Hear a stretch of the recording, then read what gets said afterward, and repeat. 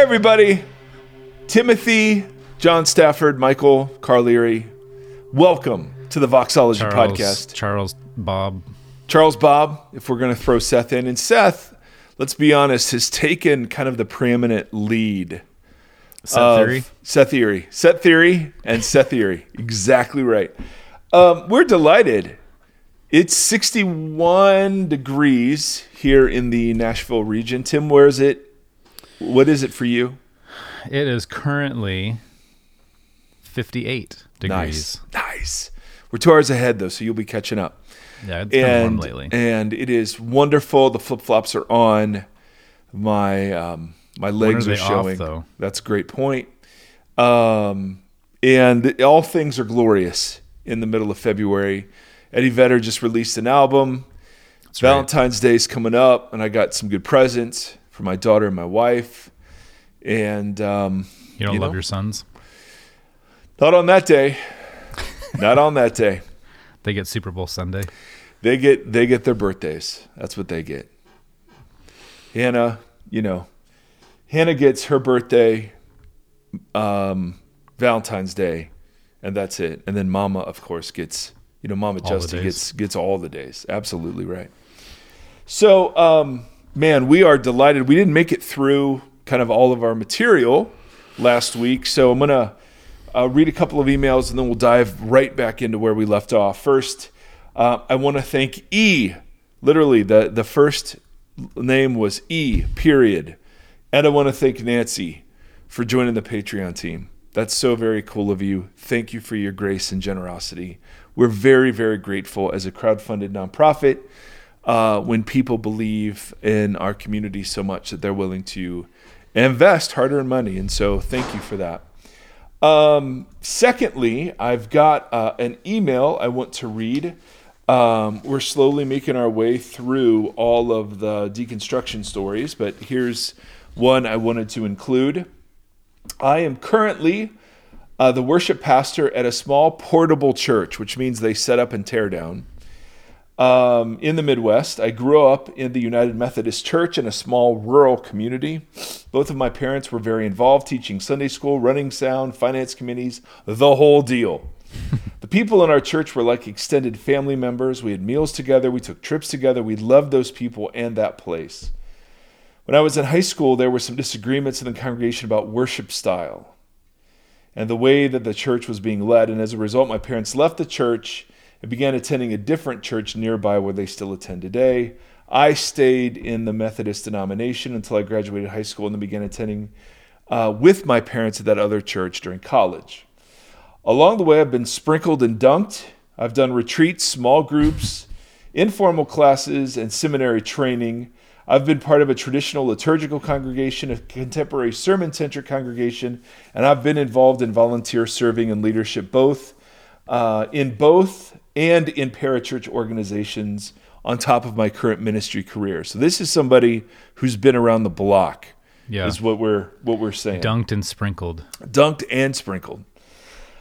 Those are not donuts, by the way. That's that's the first place my brain went, and then I had to readjust to be like, wait a second. I'm a contrarian either by nature or because of all the 90s punk rock that I consumed. There we go. Yeah, in middle and high school.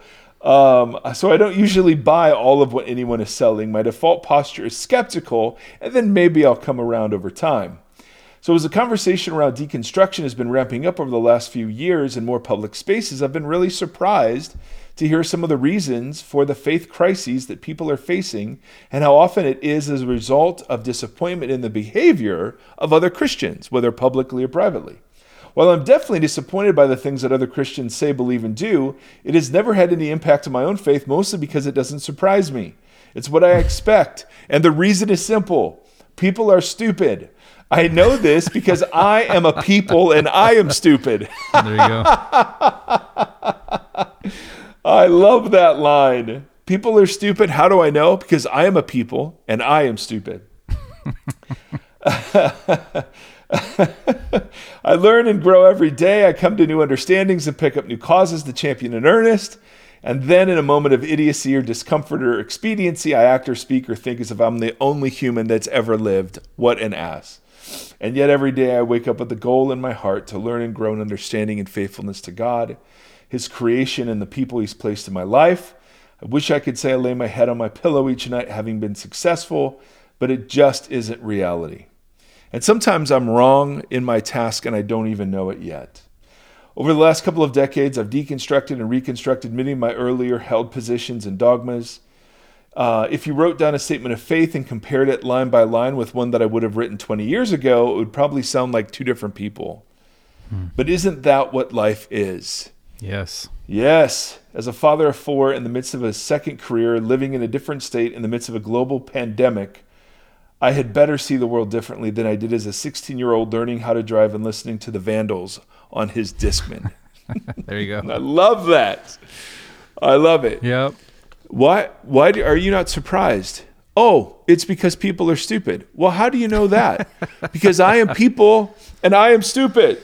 You know, to quote 80s, not 90s punk, but very late 80s punk. Yes.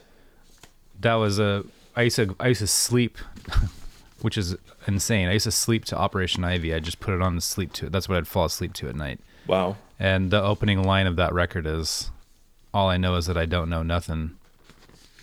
Which means you know something. Yeah, but if you do all the double negatives, you're saying all Mike, I know is I know something. Mike, you're not a punk.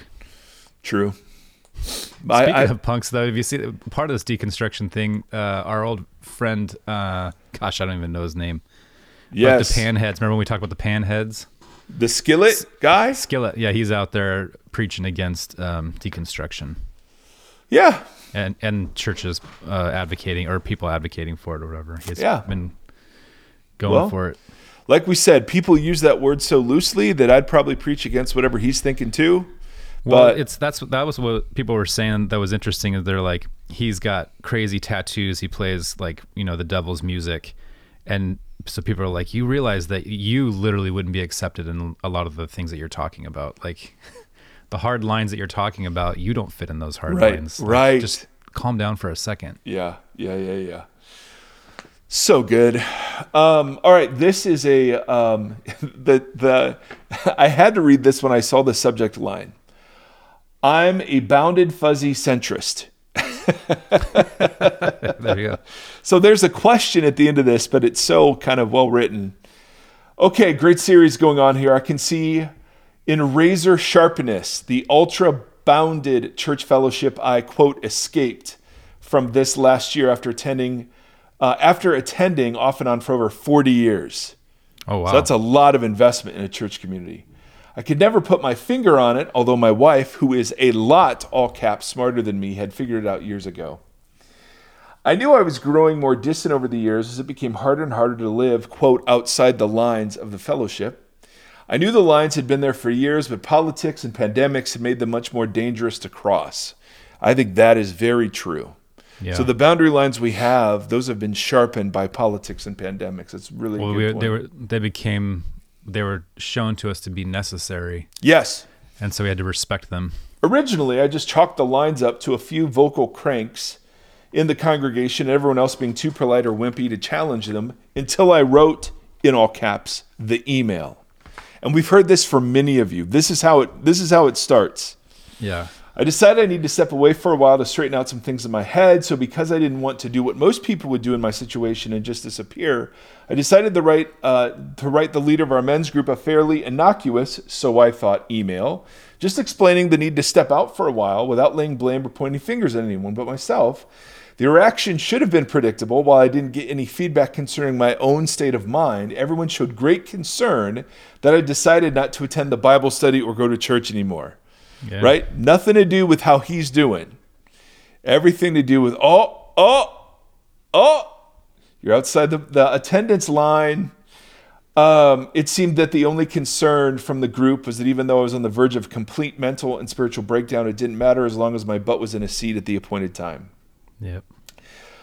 What did shock me, so that reaction didn't shock him, but what did shock me was the meeting that my pastor requested. We got together where he proceeded to shower me with shallow platitudes and a great concern that my meeting attendance would be missed. Everything seemed to be going politely until I told him I was struggling with some of the teachings of the church and looking at some theological options.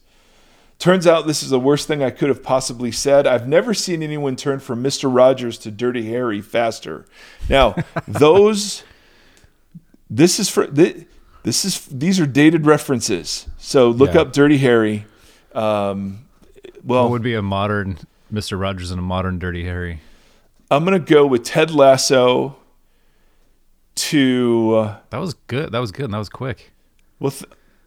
Ted Lasso to Donald Trump. You equate Dirty Harry with Donald Trump? Well, just in the dirty part, but that's, that's fine. No, but anyway, he switched from being nice and polite to not that. Yeah. And he said, well, what things are you questioning? Not expecting being called out on a theological smackdown, I stammered out a couple of sentences about living a sanctified life after salvation by grace and not by works. He blasted back, that's not spiritual, and that seemed to solve it all for him. It's at that point I realized, and this is the point, the boundedness of the church was not the result of a few cranks in a passive congregation. The whole system of belief there was infused from the top down, and violators would be crushed. Here's my question at the end of this way too long story. Since I've left, I'm seeking a local fellowship based on a centrist model. I can spiritually survive on a diet of like-minded social media groups and podcasts, but it seems a poor substitute for the real thing. It seems to be a poor substitute for real people that are willing to let each other stumble around towards the light. I don't want to jump ahead of you guys, but I'm sure hoping the end of this story you're telling can be a real happy one where we can fellowship in the model God wants. Eager to hear your ideas on the matter. Yeah. Boom. Great email. So, Timothy, what are your thoughts initially to this? To that? Yes, to what we just to clarify, to what we just read. Yeah, I think Ted Your Lasso was a good example. Your thoughts? I tend to lean into what I said last week about how when we were kind of talking about the church model based on what the original church was and how often their gatherings were hypothetically anything like what we do. It seemed like it was mostly just, remember it was like, there's the one dude that could read but not necessarily interpret theology, and then you're waiting on a letter from Paul that came maybe who knows how far apart. And so what was happening in the middle of all those things? It wasn't, I would imagine it wasn't a bunch of teaching and worship and that kind of stuff. It was these people just investing their lives 100% into each other. Right. Which I think is the key. And also I keep learning how different everybody is wired than me. And that has been perhaps the most important human whatever Enneagram lesson. 4. We're not all like you, Tim. It was a surprise because I spent so much of my youth trying to be as different as possible from everybody else. And then I just found out everybody is different anyways. But I love it, the messiness of humanity. And when you think about those things, leaning into that, loving the differences between us, learning from the differences between us, and then just investing in one another on a daily basis. Yep. That's where we're at. We're still trying to figure out what to do with church, or if we need to do anything with church, or if we are just learning how to actually cohabitate with people and their kids and just live intentionally together. I love that. So what you're saying, and really this is where I was going to go with it, in total agreement with your brilliance, is that this isn't a model. This is a set of social practices and dynamics that can be embodied in different models. Yeah. So what you're looking for are groups of people who practice certain social dynamics. And that can be in a denominational church, a non-denominational church, a house church, a liturgical church. It can be, there's no sacred model out there. And if there were, we'd screw it up pretty quickly. I am a people and I am an idiot, to quote our other emailer. Yep. So what we're looking for are a set of relational practices. Maybe that guy gave us our new Vox Yes. motto. That's our next T-shirt right there. I am a people and I am stupid. Perfect.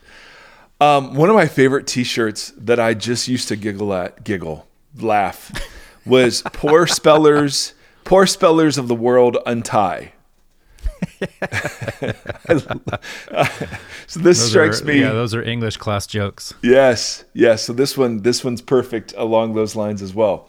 So yes, we are going to discuss the kind of relational dynamics, but you should already be getting a feel. The problem is you can't just show up once to discern whether or not a community has these racial, although that is included for sure, but these relational dynamics. It's a long process of discernment where you kind of have to dig in a little bit to see. And that's the scary part, is the bait and switch. The churches will say all the right things. The LGBTQ community feels this acutely. A church will say all the right things, and then as you dig in, you realize, oh, there's a different reality going on behind the scenes. Right. So like unfortunately, a weird bait and switch. Yes, exactly. So unfortunately, there's no model. That's a centrist model. But there's a set of practices that can be practiced by people who have no idea what center set or bounded is. Yeah, I think you just nailed it. I think that's a great headline buffer to have at the forefront of this entire conversation. Boom. We are trying to find a model that works, but it's the model system that doesn't work. Right. Right. If the focus is on the model. Now there are corporate formative practices that shape us. Those are linked to the other posture. Yeah. That shape us into these relational dynamics. Yeah. So they may play themselves out, like the communion, the table, the common table is absolutely central. Baptism, central. But man, I rarely have heard those things articulated for maybe what the actual purpose is behind them. Right. You know what I mean? Like those practices, even those could be beneficial in the process, but instead they are rhetorical, but not in a rhetorical sense that people would understand the answer on a given take. Yeah. No, they're performative. Yeah. That's a better way to say that. You're smarter than I am. False. That is smarter false. And more articulate. So that is such a great question. I wanted to highlight the question, but the story was too good as he told it to just get to the question.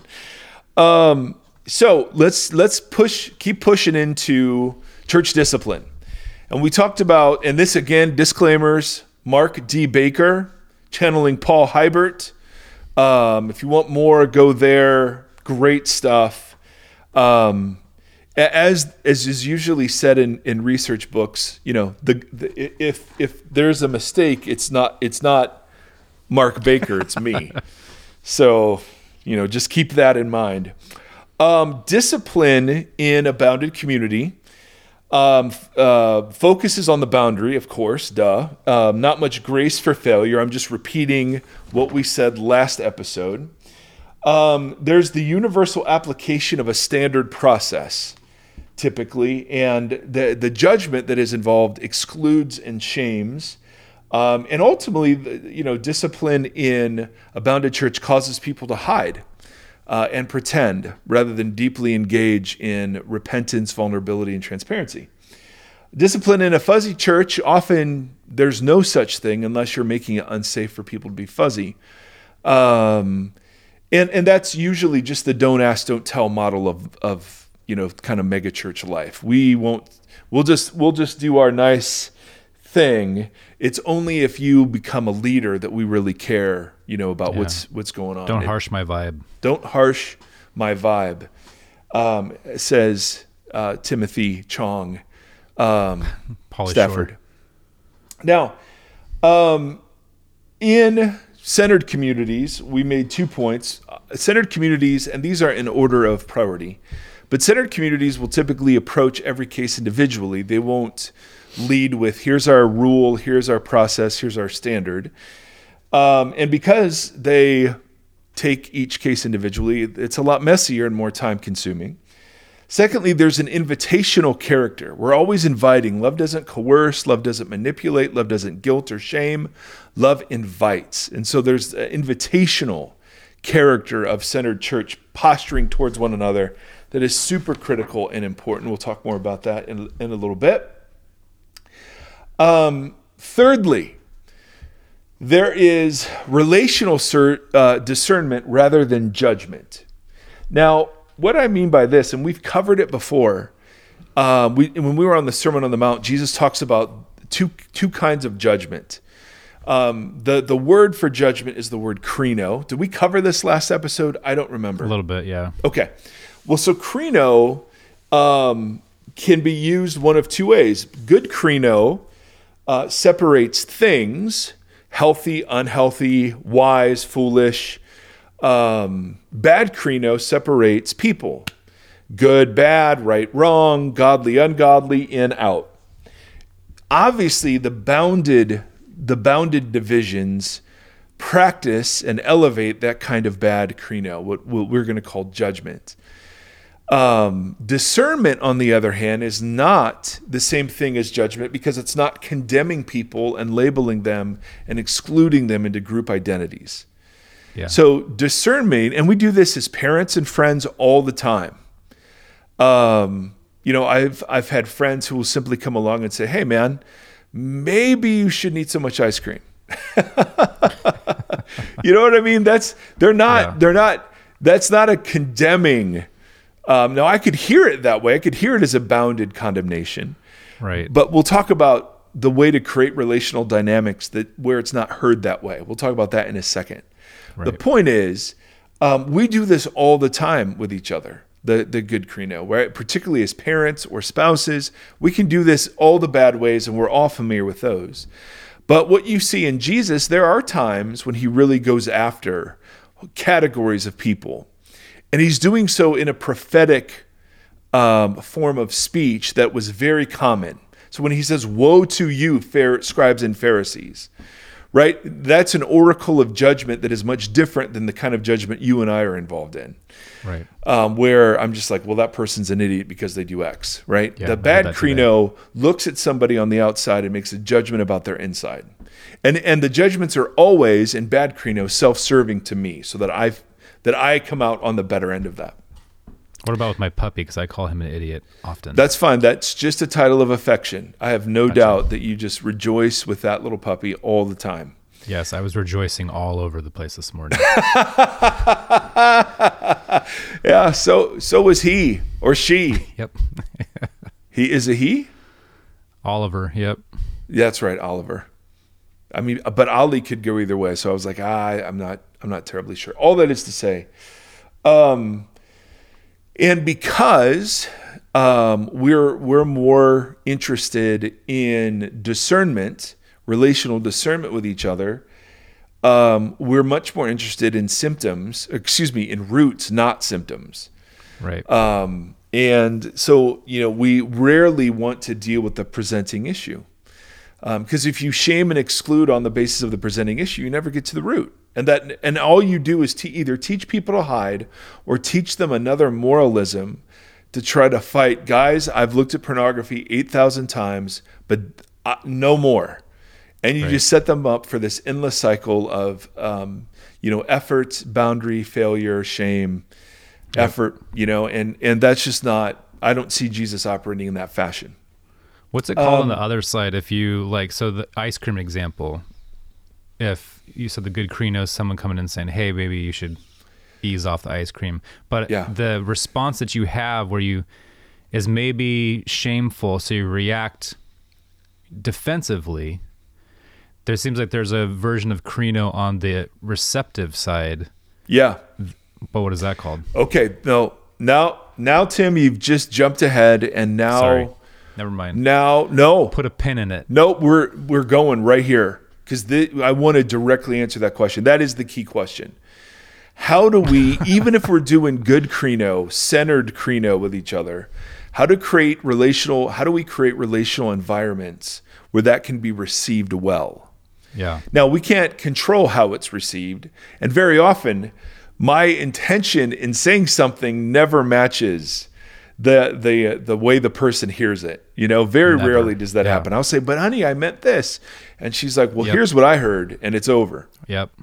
Yeah. So, and we'll get to in a little bit, like how rarely krino should be practiced, because Krino can often put us in a position to be superior or over somebody else. Right. And how to do it as someone who's alongside another is the key.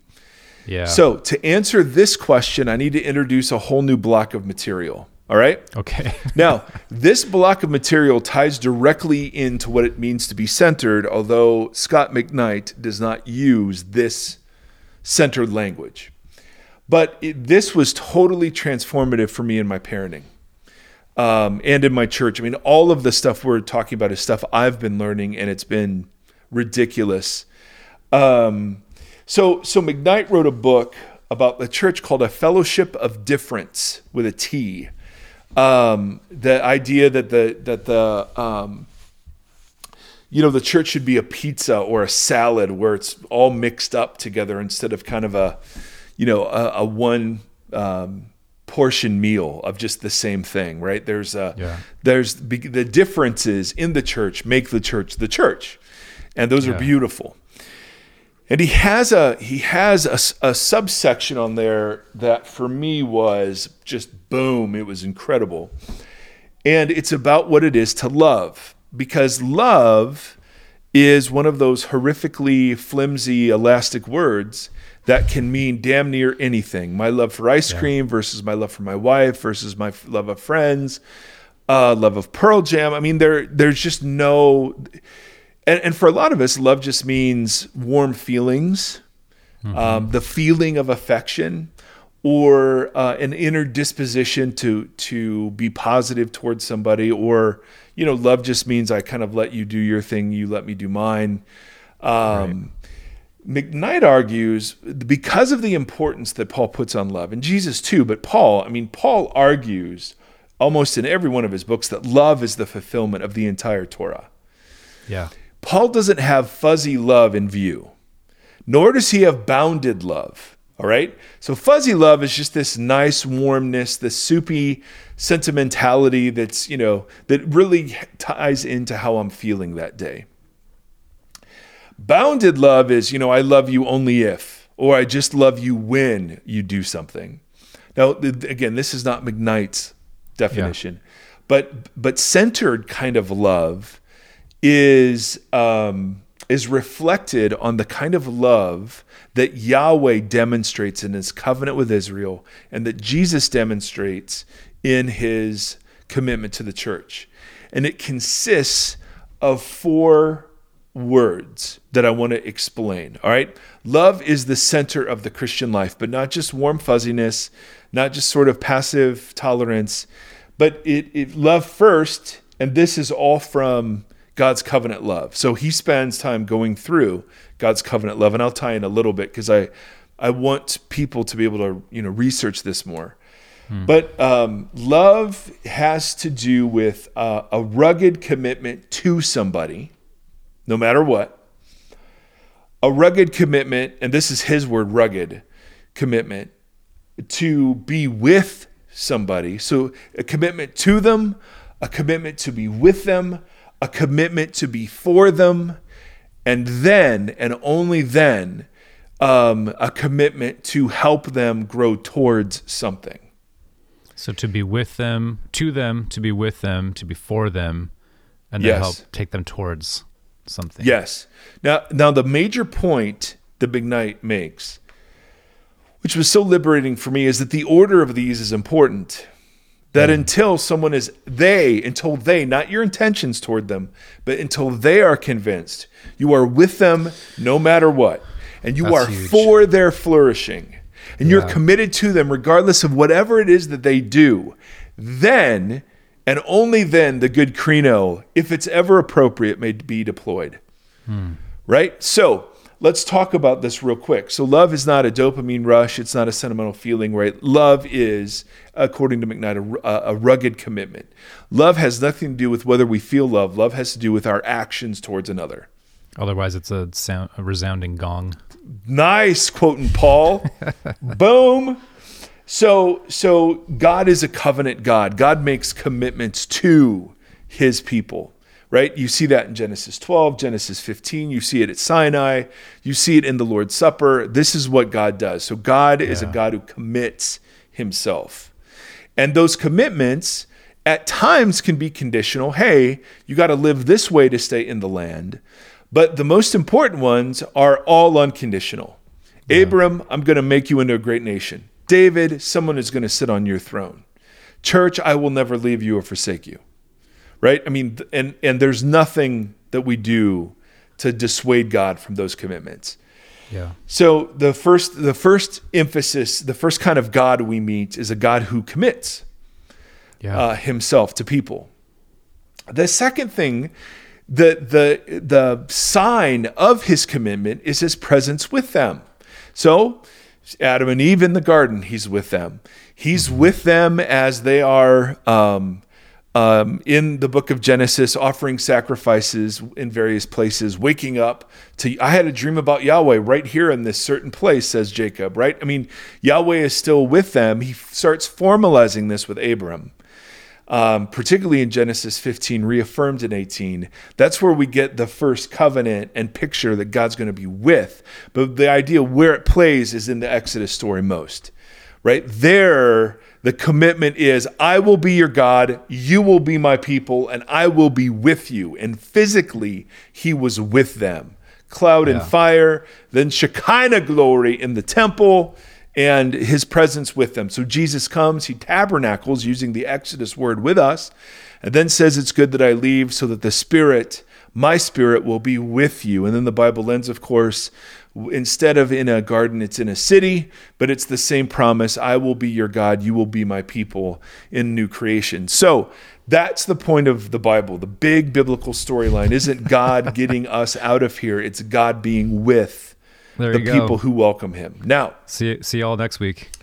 That's the Bible. There it is. So it's not just that he commits, but he commits himself to presence. All right? And then thirdly, he commits himself to advocacy.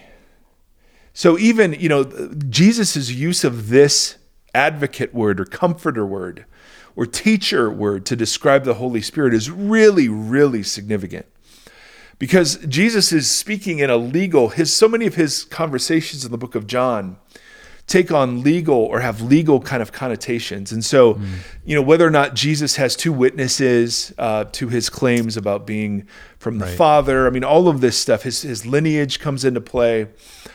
Who's the true father of Abraham? I mean, all this stuff was not jurisprudence the way we see it, but it was legal. It mattered. And so Jesus' choice of advocate is really important because it literally means that someone who is for the flourishing of another. So it's not just that God is committed to us and that God demonstrates that commitment by being with us. And that's his great promise to his people. I will be with you, right? That's the last thing Jesus says. I will be with you till the end of the age. Right. And then that presence isn't just neutral. It's designed to restore us and to rescue us and to redeem us. It's for our good. Now, obviously, that was the first thing attacked in the garden, right? If you take the Adam and Eve story, is the idea that God is for us. And the demonic idea was, no, God's against us and for himself. Right. So we can have all the great theology and Bible study in the world, but it's this one that God is for us that is often the hardest to grasp. And the only way we ever learn it is by failing and by walking in weakness and seeing his advocacy for us when we're not at our best and righteous. And then you're like, oh, okay, I actually believe this. And beginning to understand salvation isn't restoration or isn't a rescue from hell, but salvation is restoration of full humanity. Yep. And you learn forgiving people is actually better than holding bitterness, and being generous is better than being greedy, and being humble is better than being kind, and treating women not as objects is better than lust. You begin to inhabit those practices and realize, oh my goodness, this is actually the much better way to live than being enslaved to my anger, greed, or lust. So his advocacy is seen that way, but for many of us, it's still theoretical. but only in that context, when there's a rugged commitment to, a rugged commitment to be with, and a rugged commitment to be for somebody, that then there is towarding. Now, this is McKnight's word, that he loves us towards something. I would use the word telos. There's an end in mind, and that love is towards Christ-likeness.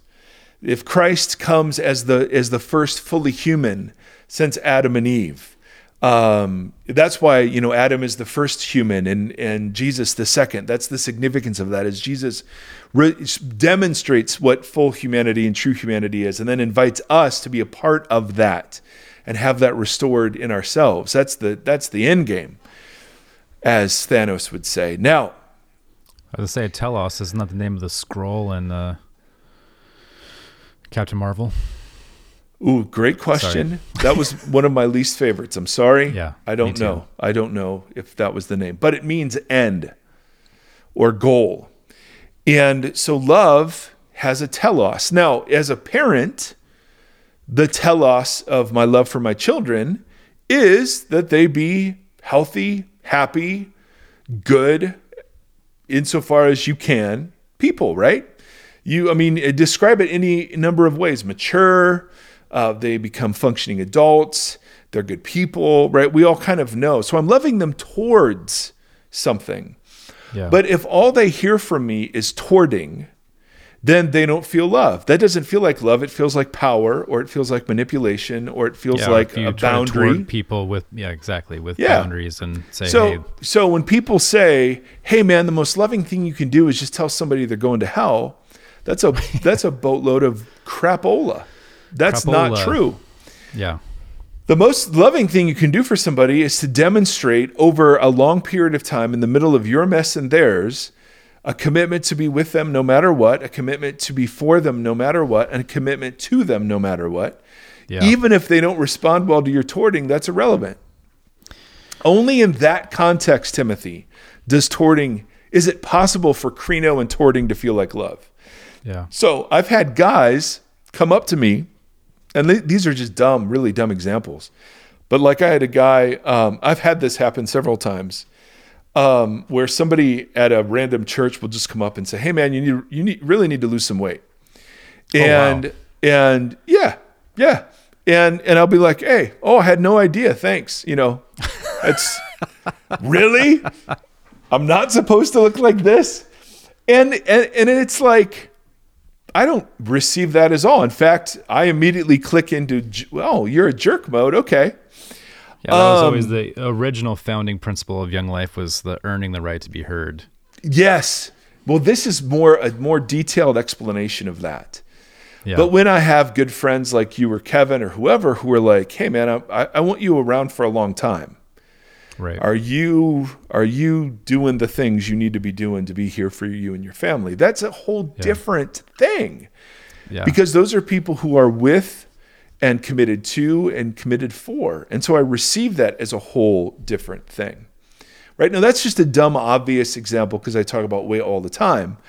But man, you start going into like moral issues or political issues. Yeah.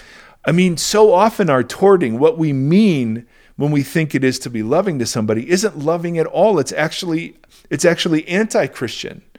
Yeah. Gambas makes a great point in his latest podcast, where so often the way that we're taught to relate to non-Christian people takes us away from being Christian in order to make them Christian.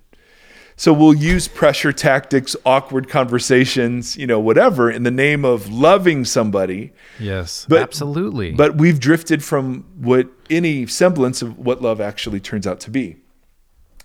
So, Timothy, back to centered set. All right, so there was my block of material. Are you sure? Because I have I have like a bunch of questions Go. that can derail you further. No, let's derail. Timothy, your great gift is helping us all process. No, no. This is everything you just said is huge, and it obviously connects to everything we've been talking about for the last year or two. Yeah. What it means to follow Jesus, what Jesus was actually trying to get at, then what it looks like in the implications of new creation, et cetera, et cetera.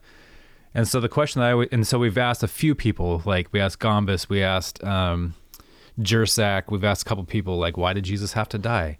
That's at the root of a lot of these things. So, and it brings me back to evangelism all the time, because we're founded as evangelicals. We're founded on going out and making converts and having big tent revivals, or having missions trips, or having big altar calls, or having big holiday services that tell people what they need. Like, this is the foundation of our faith. Whether or not it's right or wrong, that's literally how we structure everything. Totally. So with all these people asking questions about church, how do I find a church? What do I find in church? If the church is built on that foundation, but not on this foundation of long-term living amongst people, all the four things that you just listed out.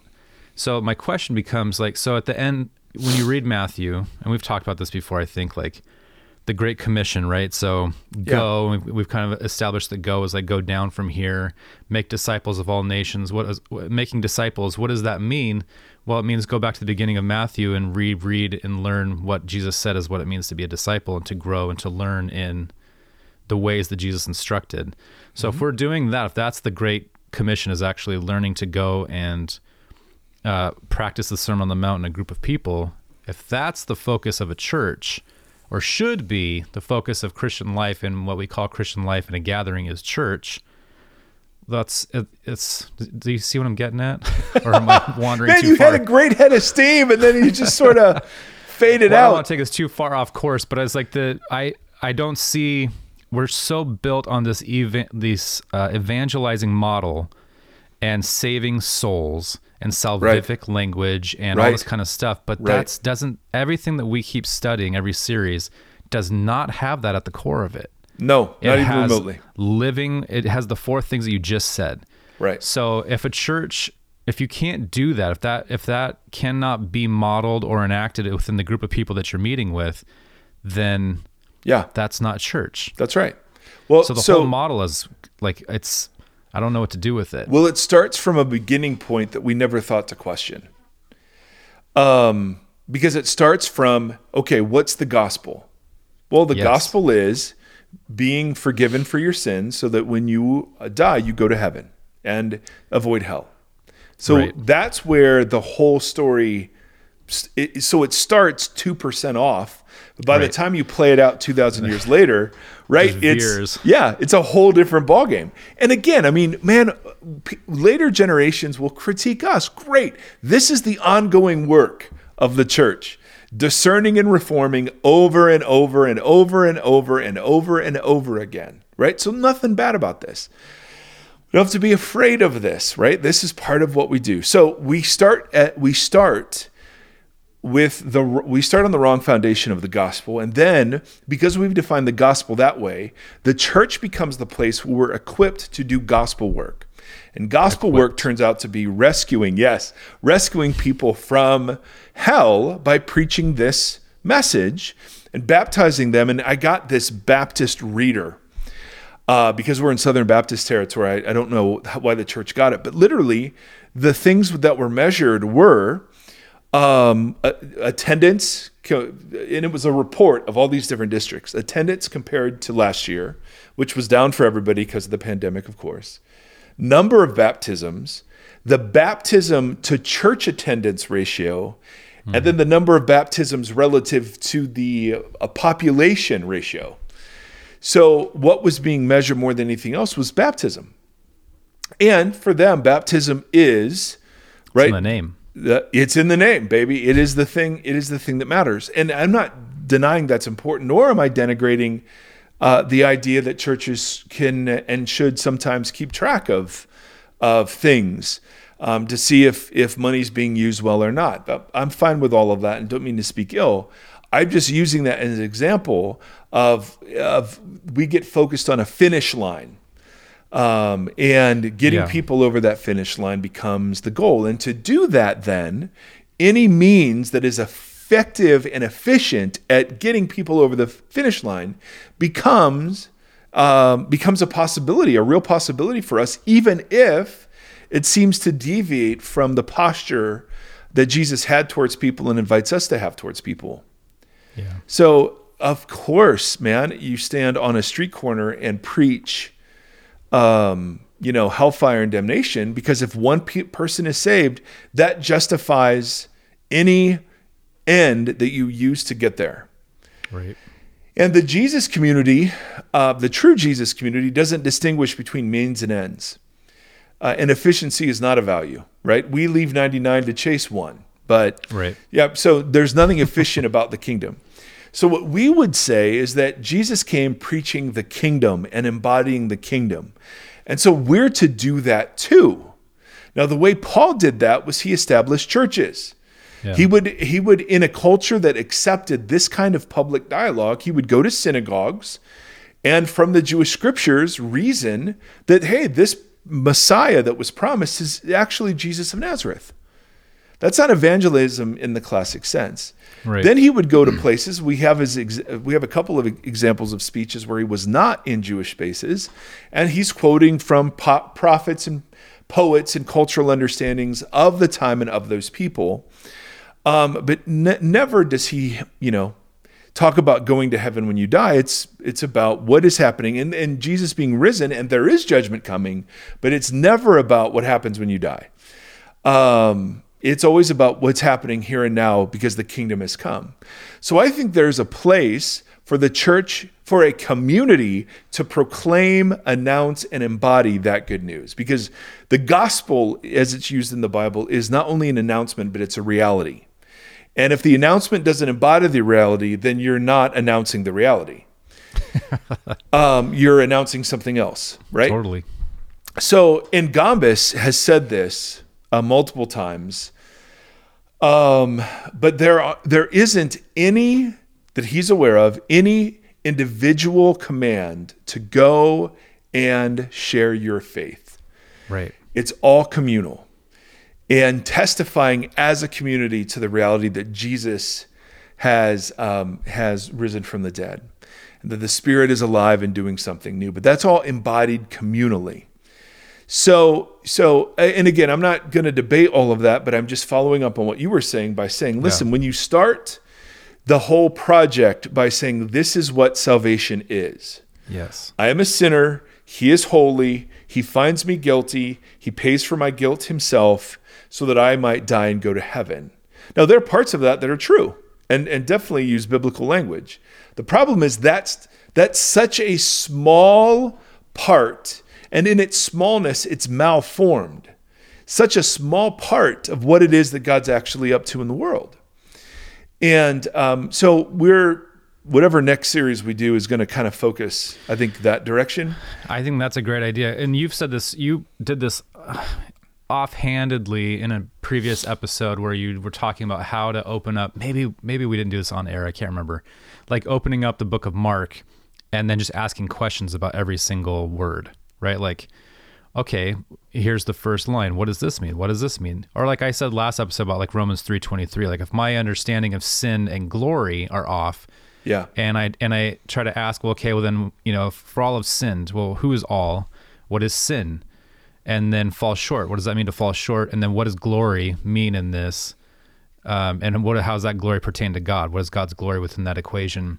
To try to understand, we talk about this a lot. So now I'm just kicking the dead horse, but like fostering curiosity and wonder and that kind of stuff. Like that's to me has become the most important thing that's missing from humanity, but from the church in general is just like asking questions. Like when you gave the gospel idea, the salvific language, like about sin and about judgment and stuff, it's like, okay, pull the thread. What does sin mean here? Mm-hmm. Help me understand that. Does it mean that I'm just a piece of shit that I don't deserve anything? Right. Or is it something else? Sorry. Wow. Whoa. I can beep it. No, don't beep. And then it's like, well, what does judgment mean in here? And we had a whole episode that was just parsing out how judgment, a longer episode on the Kreno stuff. Yes. And what that means. And it's like, we have to ask those questions to really understand what it is that this stuff is saying so that we can learn how it is to live with each other. Right. So, and I've done this well and poorly. Both, obviously. There are some circumstances where, in a relational dynamic that is a commitment to each other, for each other, to be with each other, no matter what, there can be good krino, and that's received as loving. But most often we're not willing to do that. We'd rather write statements. We'd rather preach, bounded sermons or whatever else. And so I just think back to our question, the relational dynamics that this involves, you just can't tell. I mean, there's just no way to tell from a church's website or going to their service, which is so sucky, right? Because I don't want to invest in a community that's going to hurt me again. And yet there's no other way to know if it's a good community. That's just how we work as humans collected together. All right. So back to Bounded. We're at an hour. I have no idea where the time went. This is ridiculous. I have no clue. So central to centered church discipline would be relational discernment rather than judgment, right? And the cultivation of the kinds of relational dynamics that embody themselves in commitments to, for, with, and then and only then towards. And that was McKnight's big point. That was the one sentence made this all worthwhile to me. The order of that matters. If you skip the order, sense. Then it's going to feel like bad krino and not good krino. It likely is by definition. Good church discipline or centered church discipline focuses on wisdom rather than rules. And I've learned this totally reshaped my parenting. I don't give rules to my kids at all. I say, hey, I just want you to know I have certain expectations of how this is going to go down. And, whether it's like how fast they drive or attendance at a certain thing or whatever. But we've never been a bunch of rule mongers, like just, hey, well, you can't do this and you can't do this. So for drinking, we've wanted our kids to be wise. And so we approach our kids to say, listen, this is what a healthy relationship with alcohol looks like. We model it in our home. We allow them to taste alcohol. And we realize that there may be drinking underage, and that there may be, things that we wouldn't necessarily want for them, but because we're raising them as adults, particularly our oldest who is in college, it's like, well, if you teach them rules, then rules become the focus and they judge themselves good or bad based on that. If you teach them wisdom, then the conversation I have with them about drinking, they'll actually come home and tell me, hey, I tried this and X, Y, and Z, and then we'll have a conversation about X, Y, and Z. But and you brought that up last episode with like sexual purity, like here's the line, and the question only becomes, well, how far can I? How close can I go? Right. Instead of, and that's how we talk about sex. Here's what a healthy relationship with sexuality looks like. Yeah. Now, obviously, God's a huge part of that, and the hugeness of God's part in this is the declaration that it is good, and it is fully human. Right? It's not a bad thing. We were sexual before we were sinful. But the last thing I'm going to do is give them lines that can become bounded in their minds. Right? Now, they know where we're at because we have conversations. Yeah. We've told them our stories. We've talked to them very honestly and openly about things using real words at real times, not trying to overwhelm them, but trying to be ahead of the curve in terms of what their classmates are talking about. And so whenever we go back, if there's ever something that's wobbly, and I'm like, hey, I need to have a kind of a conversation with you right now about wisdom. Do you think that was a wise thing? Would you encourage other people to do that? So that's something, and invariably they're like, well, no, I don't think it was wise. But that's different than saying it's wrong and you've defied me and you should be punished. So for me, the lines that I was given have turned into needed to turn into pieces of wisdom. We want you to be healthy sexually. And here's what that means, right? And so we talk about what that looks like and means. But we don't draw a line at premarital sex. We don't draw a line at, well, you can't drink. We don't draw a line at you can't cuss. Yeah. Our bigger goals with our children are to be absolutely committed to them in all of their ness, in their adolescence, in their adultness, in their weirdness, quirkiness, weakness, failure. We're ruggedly committed to them. We want them to know no matter what, they can tell us anything, and we will be with them in that thing. We've had to prove that in some uncomfortable conversations. Yeah. And then for them to actually believe that we are for their flourishing. They only believe that after they failed and feel shame. Totally. And when we come along and are like, no, this is not how we respond to this. Yeah. And it has been, and then of course there is torting. Of course, hey, we're torting them towards wisdom. Mm-hmm. And the wisdom looks like a lot of the biblical teaching, right? But it doesn't look like a bounded line that just begs the question, how far can I go? Yeah. Before I'm guilty. It has much more to do with what kind of people. So when we talk about pornography, I don't talk about pornography. I talk about how my son looks at, treats, and wants to value women. Yeah. And do you think porn helps that or inhibits that, right? Right. Yeah. And there are times we have shorter conversations like, hey, bro, man, be safe because this thing is, this, like, there are shows on some of the streaming services that I hear about, and I just am like, hey, man, I'd be really careful with this one. Here's what I've heard. But I'm not saying don't watch it. Right. I'm saying I think it'd be wise if you didn't. Yeah, and that's the critical thinking and all the different things that we've talked about that gets tossed into academia, but is not allowed to be a part of a Christian conversation. It's like, it's just as applicable here. I never knew that God would be with me in my badness. I never knew that. Right. And our kids, when we raise them moralistically, don't believe that we will be with them in their badness. So they hide it. They pretend. They talk one way in front of us and a different way in front of their friends. And I understand some of that's normal. Totally. Of course. Of course. I don't have expectations that we're pals. No, there's a parent-child relationship in view here. But what's the goal of it? We want it to be reciprocal and mutual. I'm shaped by them as I'm shaping them. Yeah. Right? Torting can never just be one way. It always has to be a two-way street for it to be really received as love. And we have, instances where, there have been a few times we've been like, well, I think what you're telling us by never putting your lunch away is that you want to start packing your lunch. So why don't you go ahead and start packing your lunch? And then wouldn't you know the next day the lunch is put away, right? So, hey, when you leave your clothes everywhere, that's just telling us you're ready to do your own laundry. Yeah. Right. But that's so different from the way I was parented, of course. And let alone when I failed not the cool failures of like, oh, I got a bad grade or I got a speeding ticket or something, but like the nasty stuff.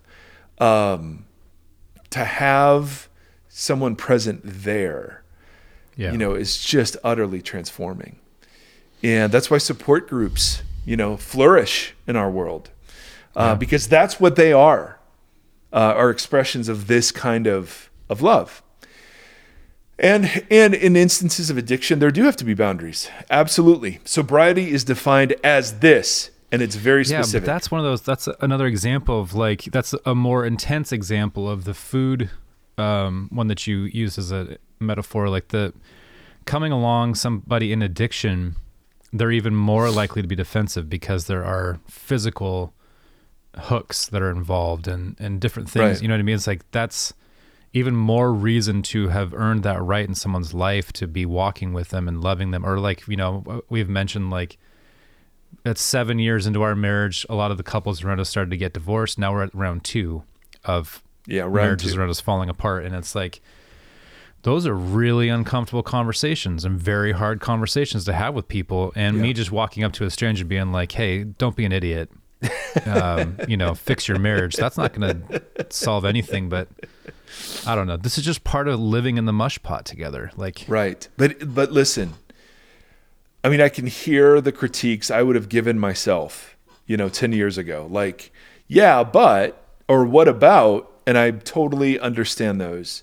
And it is messy and people may disapprove of our parenting style. We don't require them to go to church. Hannah goes because she wants to, and we would never require that of her. She gets to wear whatever she wants. She gets to talk however she wants. She brought a friend who took communion for the first time ever and said in a non-hushed voice, "Man, this tastes like shit." And I love that. I do too. I think it's the greatest thing in the history of the world. Yeah. You know what I mean? That smells and feels and tastes like Jesus. But man, it's such a commitment to be this way because it's so unclear sometimes. Like there are times when I'm praying and I'm like, God, I really have no idea how to handle this. I have no clue. I want to go to a boundary, or not a boundary, because boundaries are good. I want to go to some bounded line. Yeah. Say, God, I mean, you can't do da-da-da-da-da-da-da-da. Yeah. And exercise power over. And in those moments, the vast majority of the time, thanks be to God, I've not come at him that way. Yeah. I've been able to, whether it's grace, mercy, or training, approach them as all the above. Yes. Amen to that. So I'm super passionate, and parenting has taught me about how God disciples us. He does the same freaking thing, man. In my shame, in my ugliness, he doesn't run away. He draws near. Now, the problem is I can't receive that because I'm a bounded, fearful person who has a shame narrative that overrides everything else. He's also invisible, so that's hard too. That's very hard, and that's why his church becomes important. Yeah, because they become the agents of the invisible God. So yes. Amen to it all, Timothy. So we focus on rules rather than, or no, I keep screwing this up. We focus on wisdom rather than rules. One more, and this is from Baker too. We explore rather than pronounce. And I love that language. The idea is we explore stories rather than pronounce rules. We ask questions that are trajectory questions that get beneath the surface of things. We never react to the presenting issue. So now I'm wondering, and I can cut this out if this is way off base, but if you come alongside somebody, and our tendency is to pray for like blessing or wisdom for that person, is it, in fact, when you come alongside somebody and you're intentional in that way, that you are in the act of praying for the blessing, offering a blessing to that person, and then creating a platform and an encouragement for that person to lean into wisdom? Well, Tim, I think there's something to that, bro. I'm always trying to wrestle with prayer to see the. I know. So I'm just asking into the darkness. Yes. Well, I mean, in one sense, you're in praying thusly, you're becoming part of the answer thusly. Yes. Absolutely. And that's legit. Of course. Well, I remember Campolo, early hero for me, as we've talked about, but he told the story one time that he was invited to speak at this like thing for a missions organization, and at the end, they're like, Pastor Campolo, will you get up and pray that we get the amount of money that we need to do this? And he's like, no. But I bet you if everybody in this room takes the money that's in their pocket and puts it on the table, we'll probably have enough. And sure enough, everybody emptied their wallets out, and they had exactly the money that they needed for whatever they wanted to do. And he was just like, we play a part in this. Like, yes, there's a role to be played here, and it's not just throwing prayers. And people are going to get mad at this, but... No, buddy, you're absolutely right. So when you pray, a constant discipline for me is praying the Lord's Prayer, and we've talked about this. I don't pray it as a passive observer. I say, my Father, thank you for parenting me. I volunteer to keep your name holy. Not just let your name be holy out there somewhere, but I volunteer to be one who does. Right? Mm-hmm. I don't just pray abstractly, may your kingdom come. No, I pray that it would come in me, and it would come in my marriage, and it would come in my fathering and in my friendships and my work. Yeah. Not just on earth as it is in heaven, but here. And implied in all of that is I am in partnership with God in the bringing about the answer to the thing I've just prayed for. Yeah. Totally, dude. That is absolutely right. Absolutely right. That's why I try to remove all passive language from my prayers. God, I just want to pray. God, I need this. I really need your help here. I need it. I need it. I think it'd be in your best interest to do it. So let's go do this. Or other times it'll be like, hey, God, I think this is what you're inviting me into. I'm going to go chase. And if it's not something, then let's run into a brick wall together. Yeah. Or maybe a pillow wall. Yeah. Sometimes brick, though, is the only thing that gets attention. But yes, Tim, all of it, agree. So the last thing we want to say about all of this is that this takes forever. It is hard, messy. What Jesus himself condemns more than anything is the hypocrisy of setting up myself as an arbiter of Krino. And that doesn't mean there isn't time and a place for it, but we've talked about the relational context from which it is most effective. And so to our questioner at the beginning, how this is what you're looking for. It can be embodied in a small church with a Catholic priest. It can be embodied in a house church with people who've never been to seminary. It can be embodied in mega churches that work so hard to break down all the barriers that are erected to create a mega church. I mean, there's no model for this. It can only be practiced, though, in smaller bite-sized communities. So mega churches can be great at creating smaller bite-sized communities. And just because it's a smaller bite-sized community doesn't mean it's great. So, there is no way to just format this in a way that we know it'll be healthy. There's nothing but the slow, steady, we're not revealing our heart, for a while. And these are all the questions we've talked about before. How do they handle discipline? How do they handle power? How do they handle money? If someone's fired, how do they handle that? Those are questions I would have about leadership. But then in the church, is there a commitment to being real with each other? Or is, as you experienced, even in a men's Bible study, sorry, man, we're not really committed to you because you don't, come anymore. You crossed the boundary for us. And obviously some people can opt out. You shouldn't go chasing all the time. But my point is they made that the issue, not how he's doing. Yeah, totally. See, the bounded folks go, nope, you're going to miss attendance. The centered folks go, hey, man, who cares about the Bible study? How are you? Oh, man, I'm really screwed up and rethinking a lot. I've got all sorts of questions about God. Fantastic. I think that's a really healthy thing. Let's walk together if you trust me enough to let me in. Yeah. And the vast amount of people I've come across don't need to be told they're not living in a wise way. Right. They just need permission to kind of arrive there themselves without being, told by some time and space to learn and grow and yes. Yeah. Yeah. Only in hindsight can I see how unhealthy some of my emotional patterns were. Yeah. At the time I thought, well, I'm not doing X, Y, and Z, so I'm okay. Right. Right? And you're like, yes. No, not okay. Good Lord.